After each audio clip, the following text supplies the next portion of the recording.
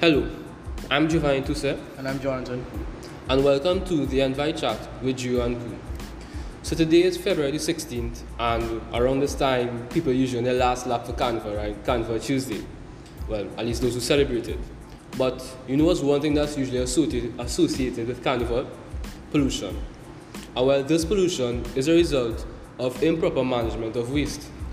Now, waste is anything that is deemed unwanted or unusable, and there are different types of waste, such as solid, liquid, and hazardous, coming from different sources like residential areas, industries, and medical institutions, each with their own forms of disposal and processing.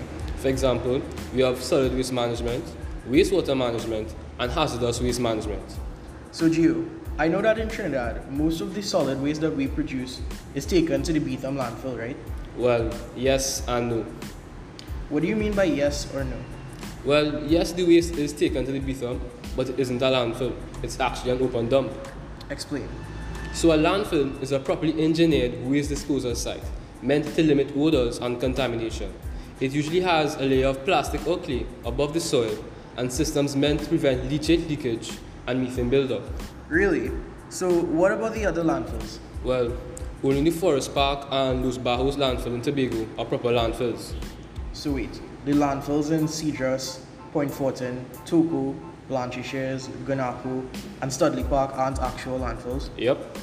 Okay, so then when it rains and the leachate is produced, it will contaminate all the groundwater and subsequently affect the nearby wetland areas, right? Sadly, it would.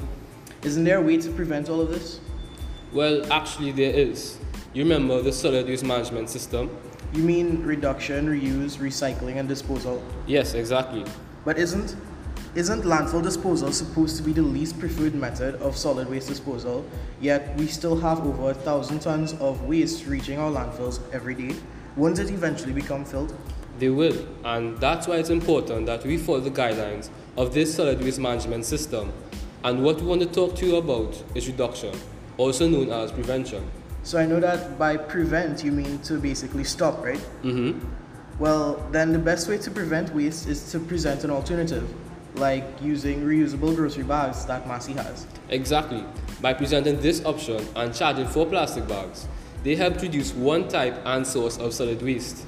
But what about the other types of solid waste, like scrap metals, newspapers, receipts, plastic, and glass bottles?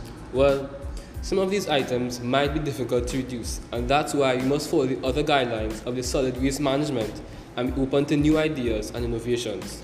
If you want to hear more about solid waste management, look out for our next episode where we will discuss more of the methods of solid waste management and what citizens can do to help.